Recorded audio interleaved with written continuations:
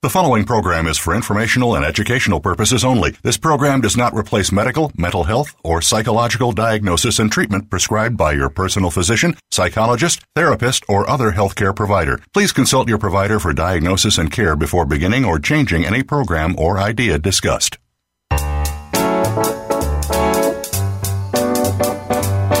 Welcome to Psych Up Live with your host, Dr. Suzanne Phillips. This is the show that brings you a psychological perspective on common and current life issues. Here is Dr. Suzanne Phillips. Hi, I'm Suzanne Phillips, and thanks again for joining me on Psych Up Live. Recently, because of the COVID pandemic, and both recently and for years because of racial injustice, illness, accidents, war, terrorism, school shootings, violence, suicide, and drug overdose, many, too many, have suffered the traumatic loss of loved ones. How do we cope? How do we deal with the heartbreak? How do we deal with grief? We are so fortunate to have as our guest today Dr. Joanne Cacciatore, who brings us her personal and professional understanding of how to bear the unbearable, of how to open a space to process, integrate, and deeply honor our grief. Drawing upon her powerful book, Bearing the Unbearable, Love, Loss, and the Heartbreaking Path of Grief, and decades of supporting individuals, families, and communities, she invites a new meaning and experience of grief. Dr. Cacciatore is a tenured research professor at Arizona State University and directs the graduate certificate program in trauma and bereavement. Her research has been published in peer-reviewed journals such as The Lancet and Families and Society. Her latest book, which we'll be talking about, Bearing the Unbearable, won the Indies Book of the Year Award in Self-Help, and it made it into Oprah's basket of favorite things. In 2016, Dr. Cacciatore started the first care farm in the world for traumatic grief based on a framework that incorporates almost 40 domestic and farm animals rescued from abuse, torture, neglect, and homelessness. Sila Care Farm. She also founded the Miss Foundation in 1996, an international NGO that helps families facing the death of a child. Dr. Joanne Cacciatore, it is a privilege to welcome you to Psych Up Live. Oh, thank you so much for having me. I appreciate the opportunity to talk about these really important and not often enough spoken about subjects. Right, great. Well, Dr. Joe, as I know you say people call you, may I ask you to share with us what brings you to this important work that has helped so many people for so long? Well, absolutely. So I was a young mother with 3 children, and in 1994 I had my 4th child, and she died in July.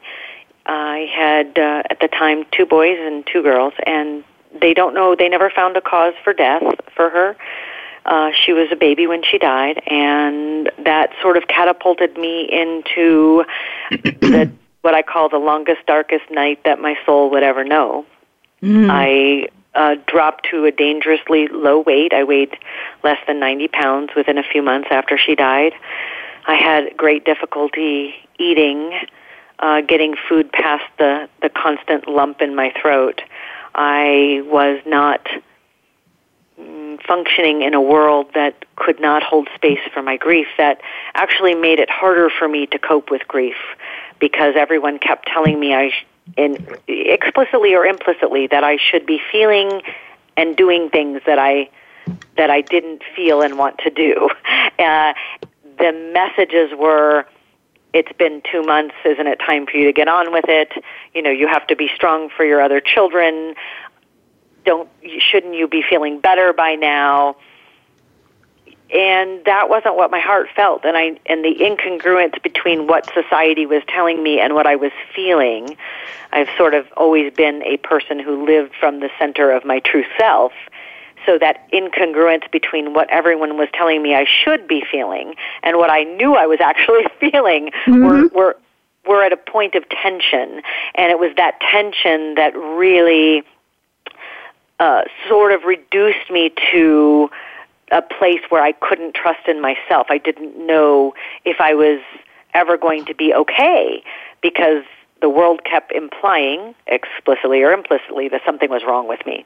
Yes. And once I finally got a sense of equilibrium and started to realize, sort of my fist in the air, this is mine. I'm not letting anyone colonize my grief, my emotions, my authentic self.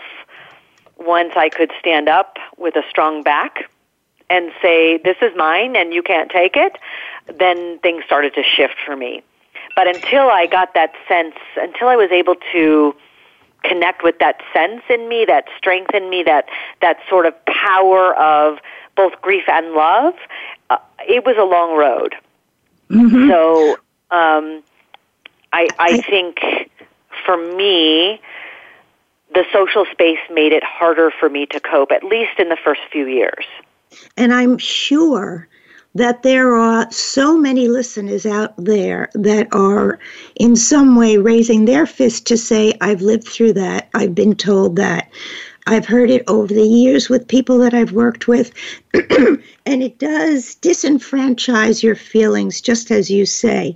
And one of the things that I just want to read, the one quote of yours that I've shared so much with people, which is, the grief makes sense because, as you write, when we love deeply, we mourn deeply. Extraordinary grief is an expression of extraordinary love. Yes. So it can't be any other way. But you know, the whole notion, I've heard parents say in groups that they were told they're not at the right level of grieving.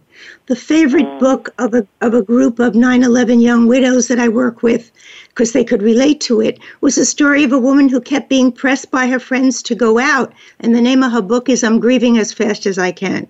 And over and over again, people have personally shared just what you shared in terms of the loss of your beloved child. So let me ask you, when you say to people, be with the grief, bear the unbearable, how does a person do that, Dr. Jo? Yes, it sounds easier than it is, right? Because along with being with the grief means that we have to also be with a lot of other emotions that are very, very painful and that we may never have felt before, depending on the degree of catastrophe involved in our grief, right?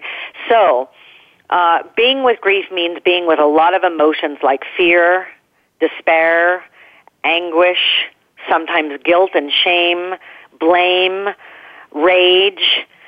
There are so many emotions that fall under something I call the grief umbrella.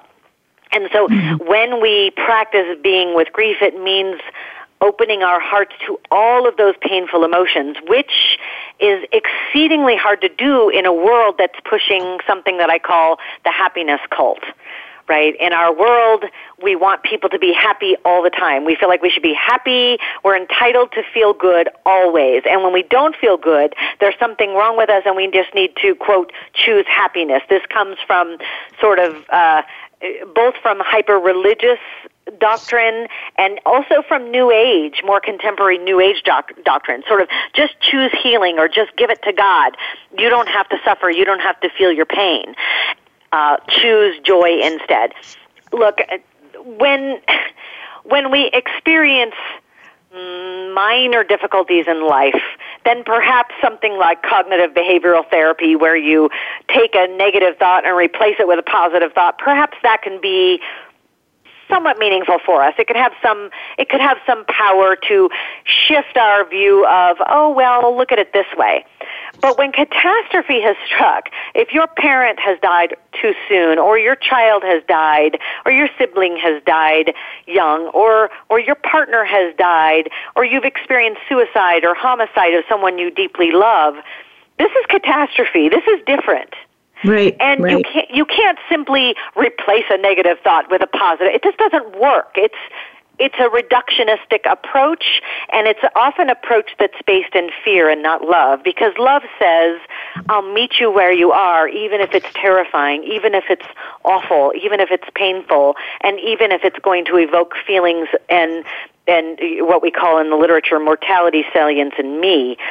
I'm going to choose to love you and stay with you through this, as opposed to fear, which responds with, shouldn't you feel better by now? Let's go to a movie. Let's go have a drink. Let's not think about it. Let's try something else, right? And so we don't, unfortunately, in our culture, we don't create space for people to be with those painful emotions, with those painful memories, with the re-experiencing of trauma, should they feel safe enough to share something with us.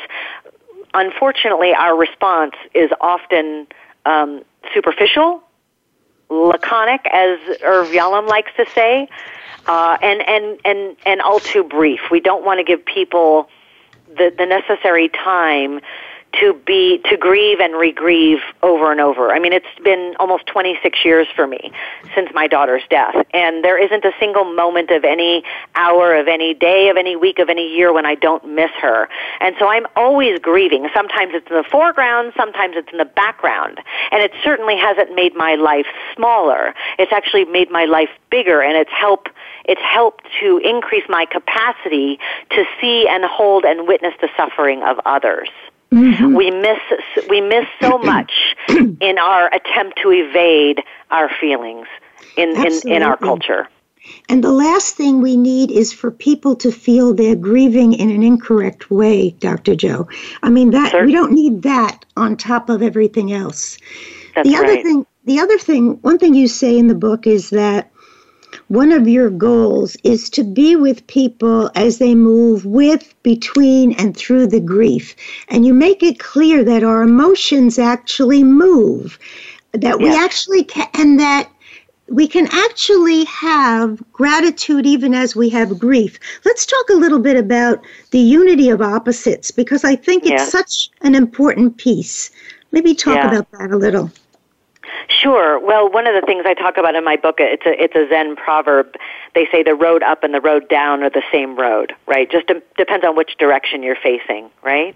Mm-hmm. So this idea that we have to be either or is a strange and unusual myth that comes primarily from modern-day culture, because if you look at ancient religious cultures, just about all ancient, from the Desert Fathers and Desert Mothers in Christianity to the Sufi wisdom to the old Buddhist and Hindu wisdom, across the board, even from what I understand, I'm not a Jewish scholar, but from what I've read from ancient texts, is that the ancient spiritual leaders knew that suffering, knew that grief, knew that pain had meaning. And they knew that you could experience your pain and your grief and your suffering while at the same time experiencing joy and even sometimes euphoria. That doesn't happen right away. But the reality is that I don't have to relinquish, so it's been almost 26 years for me. In order for me to live a full and meaningful life, I do not need to relinquish my grief. In fact, staying connected to my grief, to my pain, and even to my trauma is what helps me to live a meaningful life.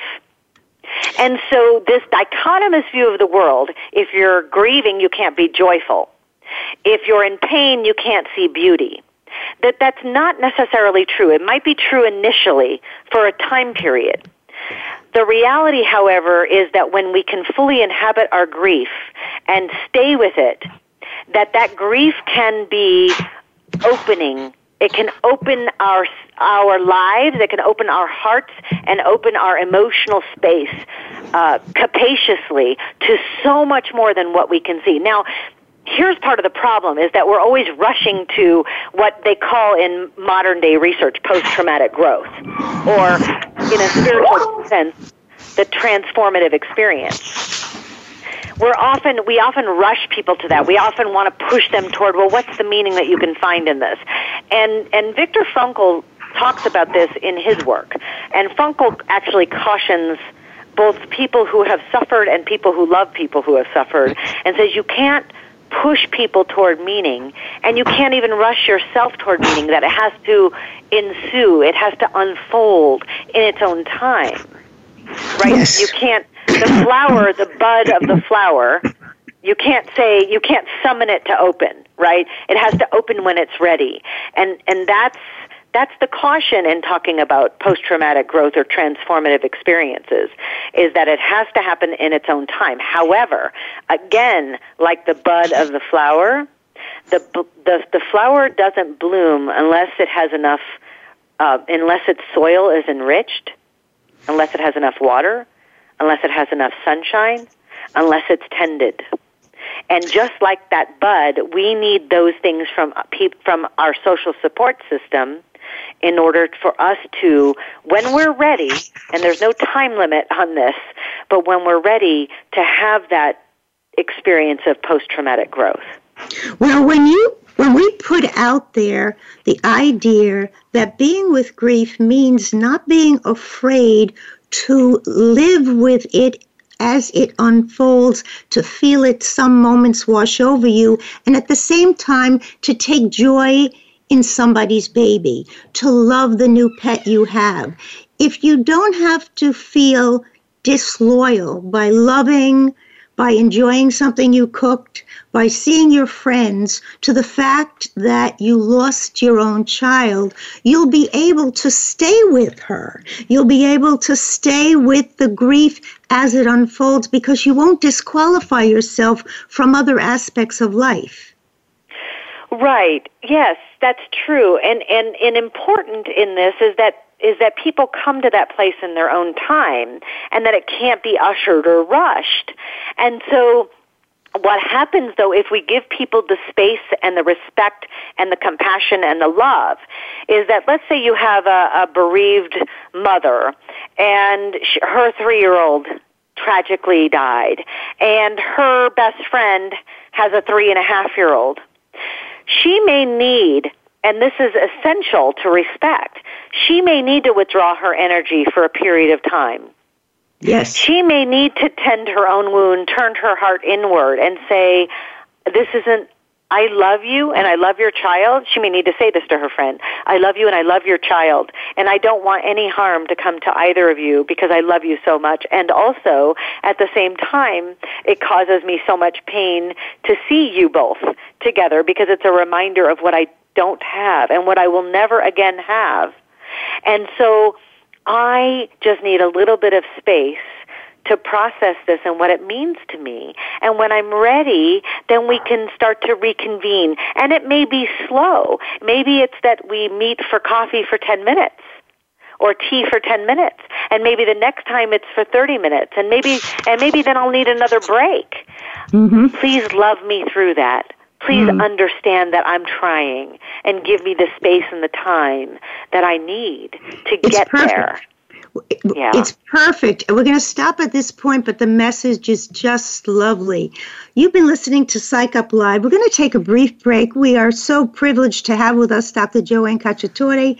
She's the author of the special new book, Bearing the Unbearable, Love, Loss, and the Heartbreaking Path of Grief. It won the Indies Book Award of the Year in Self-Help and made it into Oprah's basket of favorite things. Please stay with us. Much more to come.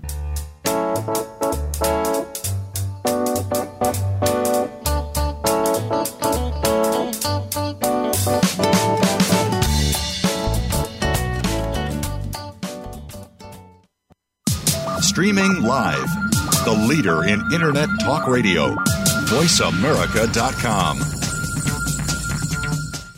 A brave heart is anyone with the courage to be of service to others. If you have that courage, then Brave Hearts Radio with Brian Reinbold is for you. Even if you aren't yet, you'll want to still tune in to get inspired, create your own story to share, and change your life for the better. Listen to the stories of service and courage shared by amazing guests, and your input too. Listen for Brave Hearts Radio, Mondays at 4 p.m. Eastern Time and 1 p.m. Pacific Time on the Voice America Variety Channel. Remember, doing good anywhere does good everywhere. There are many innocent people who are found guilty of crimes that they did not commit. Join criminal defense investigator Jeff Stein for Is There Really Truth and Justice for All? Each show, we'll discuss the problem, and it is a problem. The fact that because of incompetent investigations and a poor judicial system, anybody can become a victim. Can we fix this? Tune in to find out. You can listen Wednesdays at 11 a.m. Eastern Time and 8 a.m. Pacific Time on the Voice America Variety Channel. On Read My Lips Radio, producer and host, aka Radio Red, invites you to eavesdrop on her live, unscripted conversations with smart, savvy, creative people as she discovers what makes them tick, where they find their inspiration, when creativity first became their passion, and how their creative process can inspire the rest of us to think out of the box. Enjoy aka Radio Red's always lively, cool conversations with creatives. Mondays at 4 p.m. Pacific Time, 7 p.m. Eastern, on the Voice America Variety Channel. Oh, how those lips can talk. Voice America is on your favorite smart speaker. If you have Alexa or Google Home, go ahead and give us a try. Hey Alexa, play Finding Your Frequency podcast on TuneIn.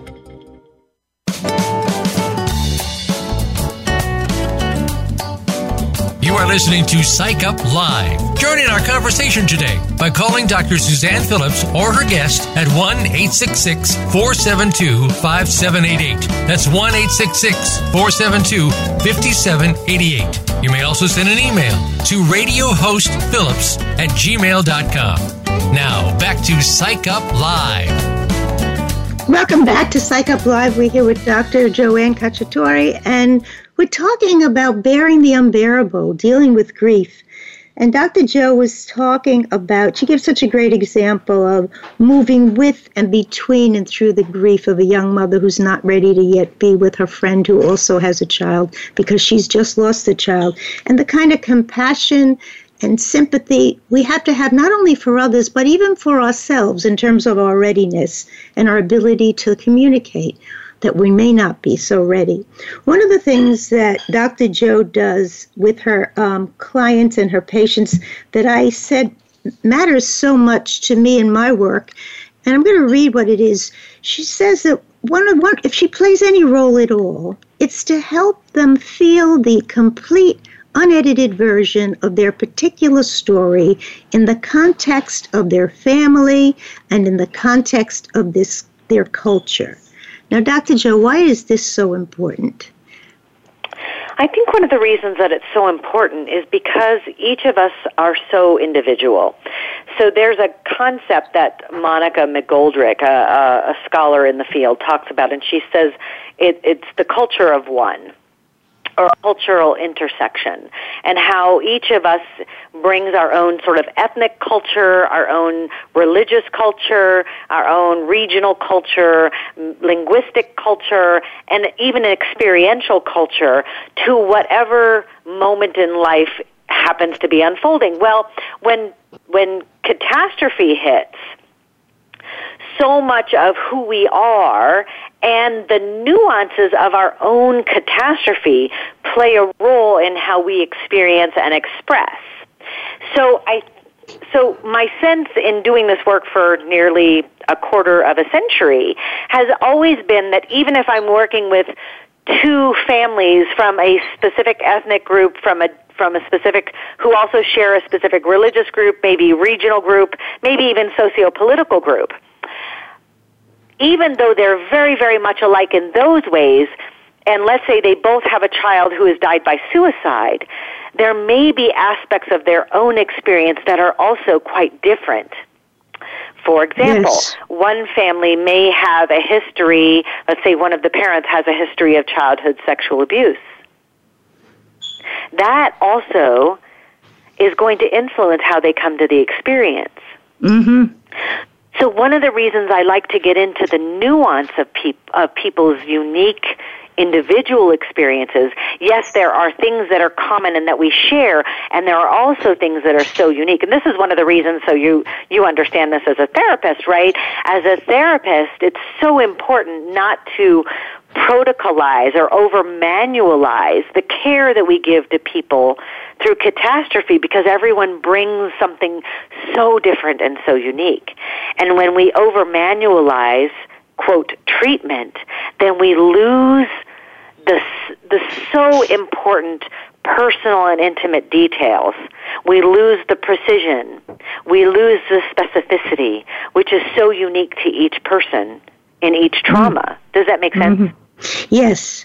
And you know, there's a reason, I guess I want to share, that people may need to tell their story many, many times. And often they'll say, I know you heard this. And I've said, well, every time you tell it, it's different. And so when friends or family don't want to hear it anymore, that's when it's very important to find somebody who will hear it, because I think you're right. Sometimes the person cannot, in the early in facing the early stages of grief or the early days, they don't even have the words for the story. They will have it maybe 2 years later, and why it meant what it meant. So the stories are so important. And in some groups, the power of the group to hold the story is incredible. Now, yes, absolutely. Another thing that you talk about that I have not heard anyone else talk about is you're balancing and working with the intensity of the grief and the intensity of the coping. Let's talk a little bit about that. Absolutely. So here's what our culture likes to see. Our culture likes to see how we manage grief, how we overcome grief. I mean, you can find any number of articles. I remember an article that I read online by a pastor. I was just aghast. Someone sent it to me, and he said, the name of the article, I think, was Overcoming Grief, and he said, grief is one of the most dangerous emotional experiences a human being can have. And I just, what? So I think this idea of overcoming grief and managing grief and somehow quelling grief is a dangerous one. Because if you love someone very, very deeply and that person dies, you are probably going to miss that. If you're going to love that person for the rest of your life, you're probably going to miss them and grieve for them for the rest of your life. So I think it's ill-advised to have a goal of bringing grief down. So that's never resonated personally, but also in a scholarly way and professional way.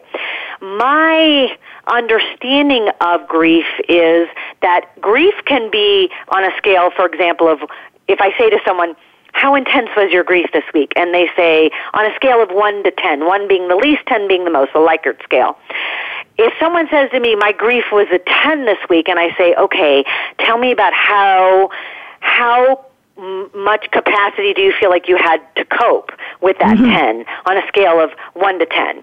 How was your coping? And they say, my coping was about a 9. Okay, well, that's pretty good. There's a congruence there. Right. Okay, so even though their grief was a 10, they felt like they were coping in a healthy way. They wrote, they felt, they prayed, they meditated, they ate clean and they played dirty, they sweat, they moved their body, and they could move with the grief. They let the grief be, and they fully inhabited it, and they coped. Okay? That doesn't concern me. I am actually more concerned about the person who comes to me and says, if I say, how intense was your grief, and they say it was a 7, and I say, how able were you to cope, and they say 2. Right. That concerns me more because of the disparity between the subjective experience of intensity of emotion and the subjective experience of their capacity to cope. Absolutely. Right. And so for me, it's not about bringing the grief down. It's about building their muscle, their emotional, psychological muscle, so that they feel like they can cope. Because that grief is going to endure, if it's catastrophic loss, it's probably going to endure for the rest of their lives, and we have to give them the skills to be able to cope when grief presents and represents itself, whether it's 5 years later, 10 years later, 25 years later, or 50 years later. Well, if I was working with you, I would feel reassured and not frightened of my grief. If you said, well, Sue, look at how you handled it, or okay, let's see how we're going to handle it. You're not hysterical about it. You're not in some way making it something that has to be removed. So that's a very important message.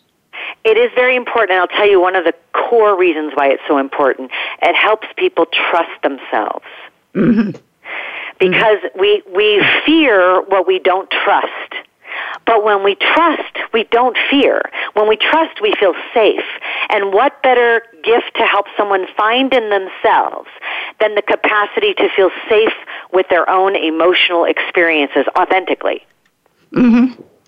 Well, and the ability, I can picture someone then on their own internalizing your message and thinking, oh my God, I feel so dark today. I miss him so much. And then be aware, all right, maybe I'll walk. Or that there's a way to be with the grief and at the same time find other things, if that is what helps, or just be with the grief. Right. Well, what I would say is, yes, go for a walk if walking helps you feel like you can cope. Invite grief with you. That's great. That's really great. Yeah. One of the things you say that's precious is you say everyone has their own grief print, like a fingerprint. Mm-hmm. So what is it you're saying when you say that? Well, because kind of going back to the nuances of everyone's unique experiences. So let's say that I'm working with someone whose husband died, and let's say that she had a difficult relationship with Dad growing up, and then Dad died when she was young, and there are no other sort of important male figures in her life, no brothers, no close male friends, no sort of male energy upon which she can rely. Her experience of grief, her grief print, might look very different, for example, than someone who has also lost a husband and has a very close relationship, an abiding relationship with a father figure, has 2 older brothers who are very, very close, very present for her, has 3 best friends who are male, and let's imagine that when she comes in our first meeting, she says how important, both of them say how important that sort of male energy has been in their lives. And now, in the first example, she's lost all of that. So she not only lost her partner, her husband, her best friend, her confidant, but she also lost that male energy that was so important to her. And let's say the second one also says this male energy is so important to me. And she still has that.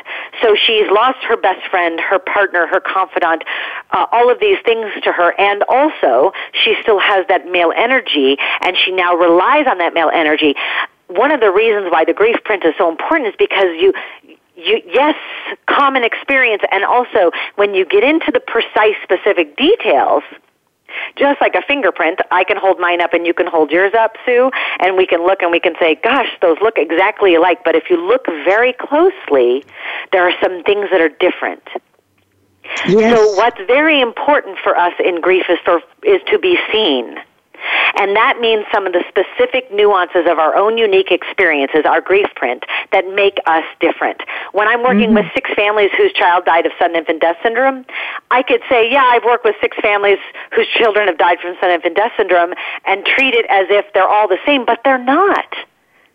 Right. They're all different and they're all unique, and they want to be seen for that. Are there commonalities? Are there similarities? And are there things they share? Absolutely. There are also some differences. So we look at both what we have in common, and we also look at what's different. And that's what the grief print is about. What's the same? What's different? How does it evolve over time? How does it move over time? What's dynamic? What's static? We are so used to using checklists in not just medical care, but also, quote, mental health care. We're so used to the checklist. We're so used to the psychometric measures that we miss so much of the important qualitative information. Yes. Every client who walks into a therapist's office who has traumatic grief especially should be a research study. It should be an N of 1. And we should get to know this person and their specific, nuanced traumatic grief experience in such an intimate way that we know everything that makes them unique. And one of the beauties, just to hear you talk, of probably anyone working with you, is the fact that when you've had traumatic loss, you are sometimes so numbed out at the beginning, Dr. Jill, that you don't remember your name, much less your brother and how important he is. But the fact that someone else wants to know about you and comes to know about you. And I've seen this with groups, such powerful groups, where someone will say, yeah, but wait a minute. Aren't you the person who's so-and-so? So that is, they are mirrors, or hold mirrors for each other. Just like eventually the threads that a person, at the beginning, they can hardly see the threads or remember what it is, or really understand how big the grief is, because this is the loss of all male connection. So, that's where we don't want people to feel they're going to go and someone's going to do a recipe of you're on grief stage 1, 2, 3, done. It can't be that way. Yeah. Your personal investment in the person and their story and their essence allows them to re-own themselves in the process. Yes, and you love them through it. I mean, we've gotten away from talking about loving our clients, and Freud talked about this. I mean, Freud talked about love and the importance of love, but we've become so sort of preoccupied in the therapy world with professional boundaries and such. Yeah, I get that, right? You don't want to have an inappropriate relationship, but you can extend a kind of civic love to people that really is centered on compassion and humility, that they do start to see themselves and their story as something in which you invest. And that is a very powerful thing, to be seen, to be really seen. I mean, how many of us really, really feel seen in our lives, right? Yeah. Well, I will tell our listeners, and I will tell you, in reading the book, your book, Bearing the Unbearable, Dr. Joe's description of your clients is so moving, you start to love them. Just reading. I was crying just reading some of the examples, because it's so clear how you feel about them in terms of what it is they're facing and the journey that they're taking. So if you want a glimpse of what that kind of compassionate love looks like and feels like, be sure to read this book. Let's talk. You're welcome. I was just going to say real quick, I do love them. I mean, these are people one of the bereaved moms I talk about in the book, her daughter died, her baby died, and her baby's symbol is ladybugs. And, when her daughter died a lot of years ago, more than a decade ago, and still today, when I see a ladybug, I'll take a picture of that ladybug with my cell phone and send it to her and say, I'm thinking of her.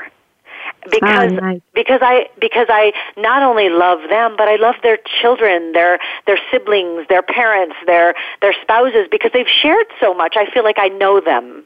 You do. And you do. Yeah. And so it comes, we have to, I learned this in graduate school. I don't remember who said it. I apologize for not being able to attribute it, but one of my very wise professors said the best way to care for people as a therapist is to care about people. Beautiful. And I think that extends to even people who die.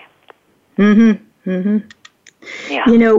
One of the things, we're almost out of time, a military woman said to me, in terms of trauma, do we get over it or do we get on with it? And I've always said both have to happen at the same time. But after reading your book, I would say, but you correct me, you actually have to get with it as you get on with it. Yeah. I think when you've had a traumatic grief experience, I think that even if you'd rather, of course nobody wants to go through this, right?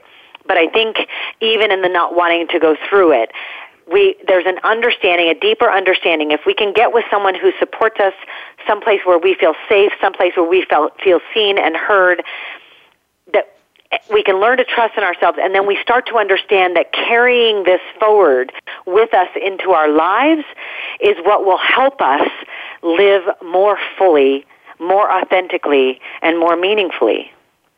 Yes. That's the message. That is the message. Because we take a part of ourselves out of the picture when we don't take the person who we've loved and lost with us as an enduring presence. We absolutely do.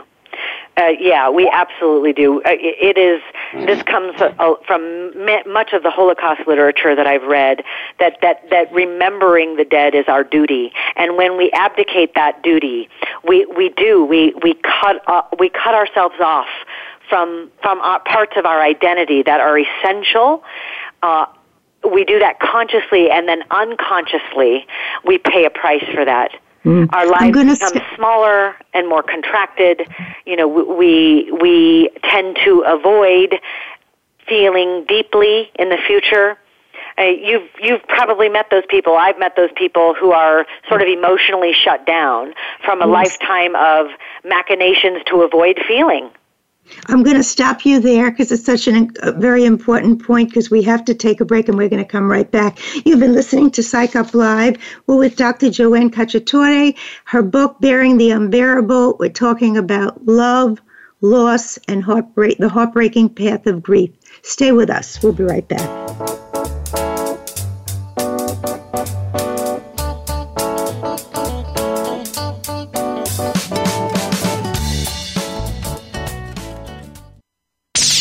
The Internet's #1 talk station. #1 talk station.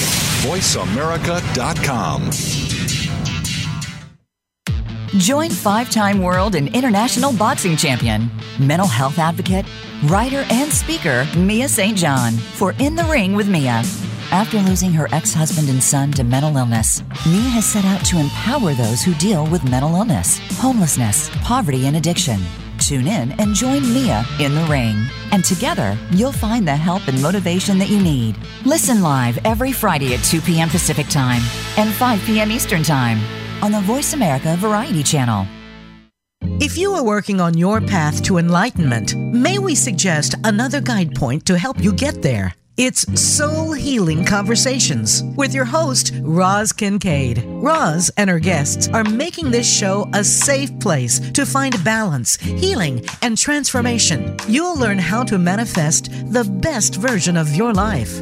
Make sure you join Roz every week for Soul Healing Conversations, live every Wednesday at 3 p.m. Eastern Time and 12 noon Pacific Time on the Voice America Variety Channel. What are the labels that identify us? Who are we, and how do we figure out our place in the world? Do we own our narrative? If you were to create your biography today, what would it say about you? Listen for Dropping In with host Diane Dewey, the author of the award-winning memoir, Fixing the Fates. Diane and her guests will give their version of finding themselves. Find out about your authenticity by dropping in every Friday at 11 a.m. Eastern Time and 8 a.m. Pacific Time on the Voice America Variety Channel. Become our friend on Facebook. Post your thoughts about our shows and network on our timeline. Visit Facebook.com/Voice America.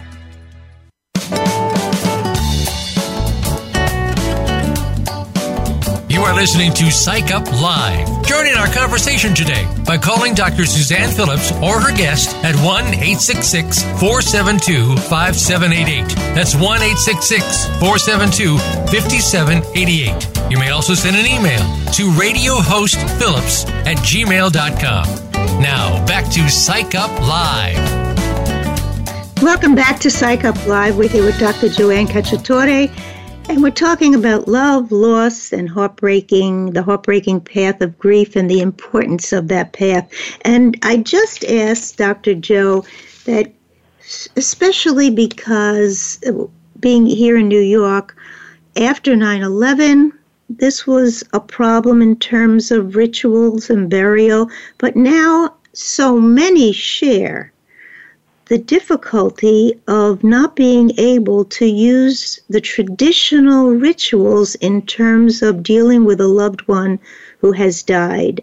And I wanted to ask you, Dr. Joe, what do you say to those who have suffered in this way and feel bereft and not complete in the sense of, we were supposed to do this? How can we bury without a body? How can we do this? How do we proceed? Years pass and they ask this.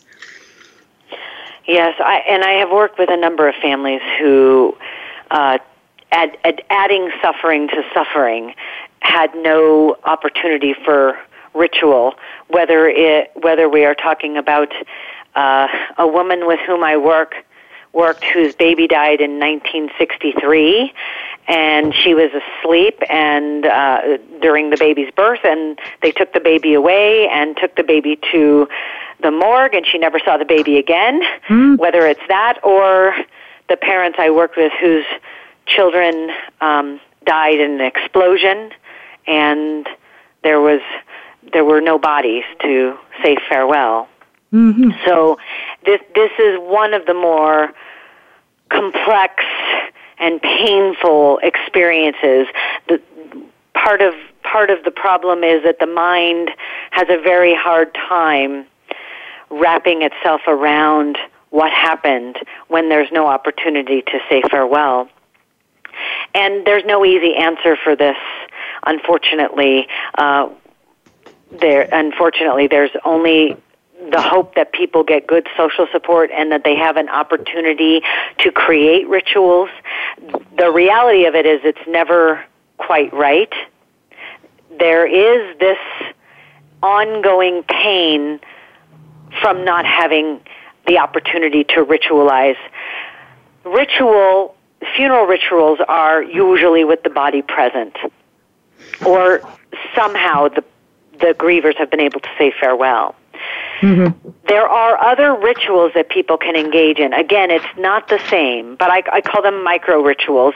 There are public rituals, which are macro-rituals, so you can engage the community in a candle lighting, in a walk, in a run, in an event, in coming together to honor the person who died, whether or not the body is there. That's still a ritual. And then there are the micro-rituals. I work with a man whose 11-year-old son died, and from the time his son could speak, they had a little ritual where he would wake up in the morning and say, "Good morning, son," and he would say, "Good morning, Dad." And that pain of losing that ritual when his son died was immense. And so he was able to reconvene the ritual, even though his son died. So his ritual became saying good morning to his son who died. So that's what I call a micro-ritual, these sort of little personal rituals. It could be lighting a candle or burning incense or going on a solitary hike or a pilgrimage or something like that. Those things you can enact. So if you don't have a body, if the person you loved, there's no more physical remains for you to engage with, for you to see, for you to say farewell. There are other ways to ritualize.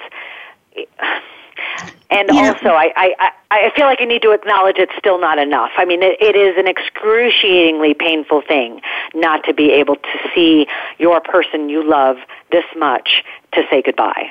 But you do say, I couldn't agree more, but you say something that resonated with something I often say, which is part of the grieving involves transforming the relationship into an enduring presence of your loved one. And when I read what you wrote, there is no better place for our loved one than to be with us.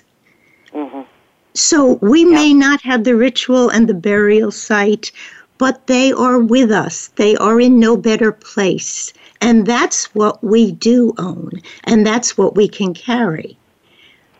Yes, that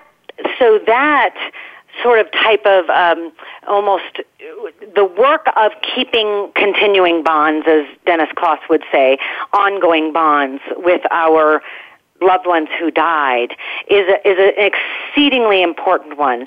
So ritual is really, Dr. Suki Miller calls ritual the antidote to helplessness, right? And so ritual is one means of staying connected, but so are some other things like just remembering them, putting their pictures up, talking about them, inviting other people to share memories, service done in their honor, helping other people, kindness done in their honor, the Kindness Project, for example.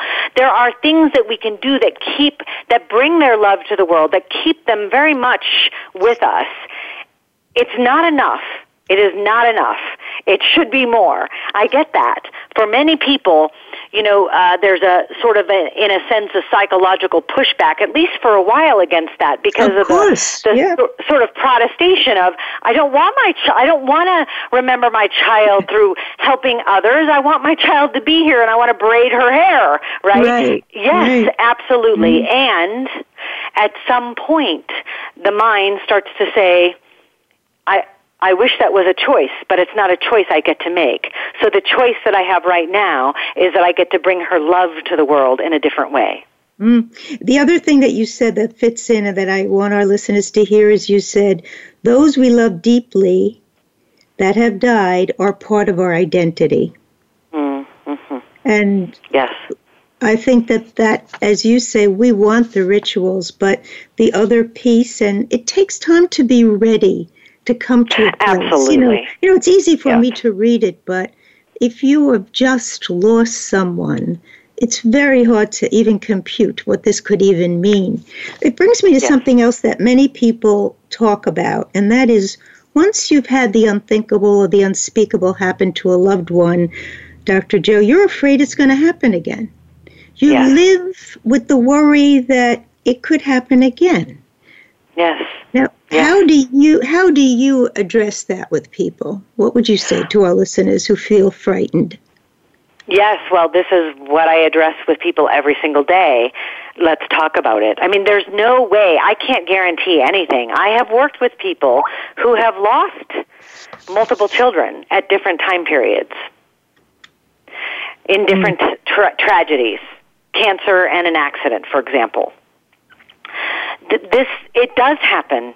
It's not common, but it happens. And I can't say to someone who has fear about losing someone else they love very much, I can't say to that person, oh, don't be afraid. Because the reality is that when we think about losing people we love, especially those we love most deeply, it strikes fear in us. And so what I say is, let's work with the fear. Let's talk about it. Mm-hmm. What are you most afraid of? Right? And what do you imagine that would be like? I take them right into the center of it because I'm not afraid of them. I'm not afraid of their strong emotions. Sometimes it means they're, in my office or outside by the river on the care farm sobbing, and I say, okay, let's stay with that. Right? I'm not afraid of strong emotional expression.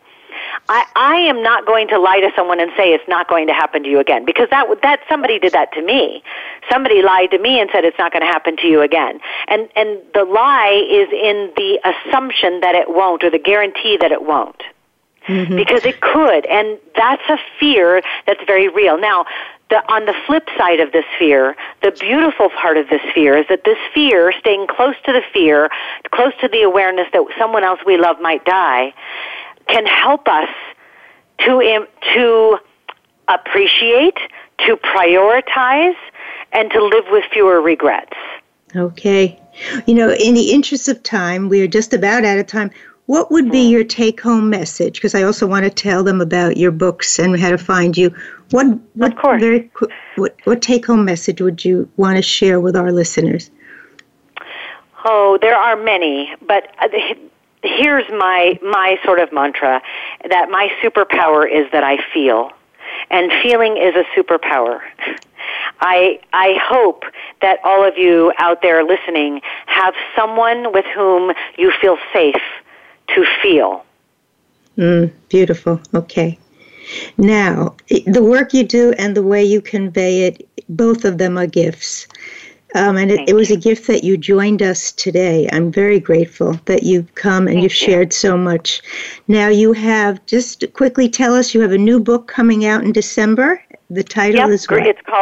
It's called Grieving is Loving, from Wisdom Publications. I think they just put it online on Amazon as a pre-order. And the Sella Care Farm is a place for anyone who has experienced traumatic grief. Our website is Sella, SELAH, carefarm.com, SellaCarefarm.com.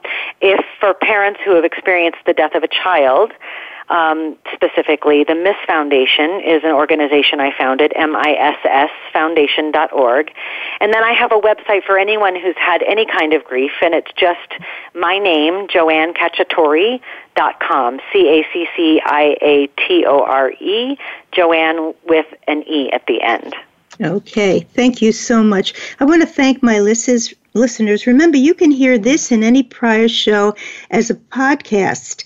This will be a podcast by 6 p.m. Eastern tonight. It'll be on the podcast app of your iPhone, on iTunes, Stitcher, Apple, Google Play, Spotify, just about all of the platforms it appears on. Amazon Alexa. Drop me a comment or a question at radiohostphillips@gmail.com. Mostly until next week, please be safe. Thanks, and be listening. Thank you for tuning in to Psych Up Live. Please join Dr. Suzanne Phillips for another edition of our programming next Thursday at 11 a.m. Pacific Time, 2 p.m. Eastern Time on the Voice America Variety Channel. Until then, be well and be listening.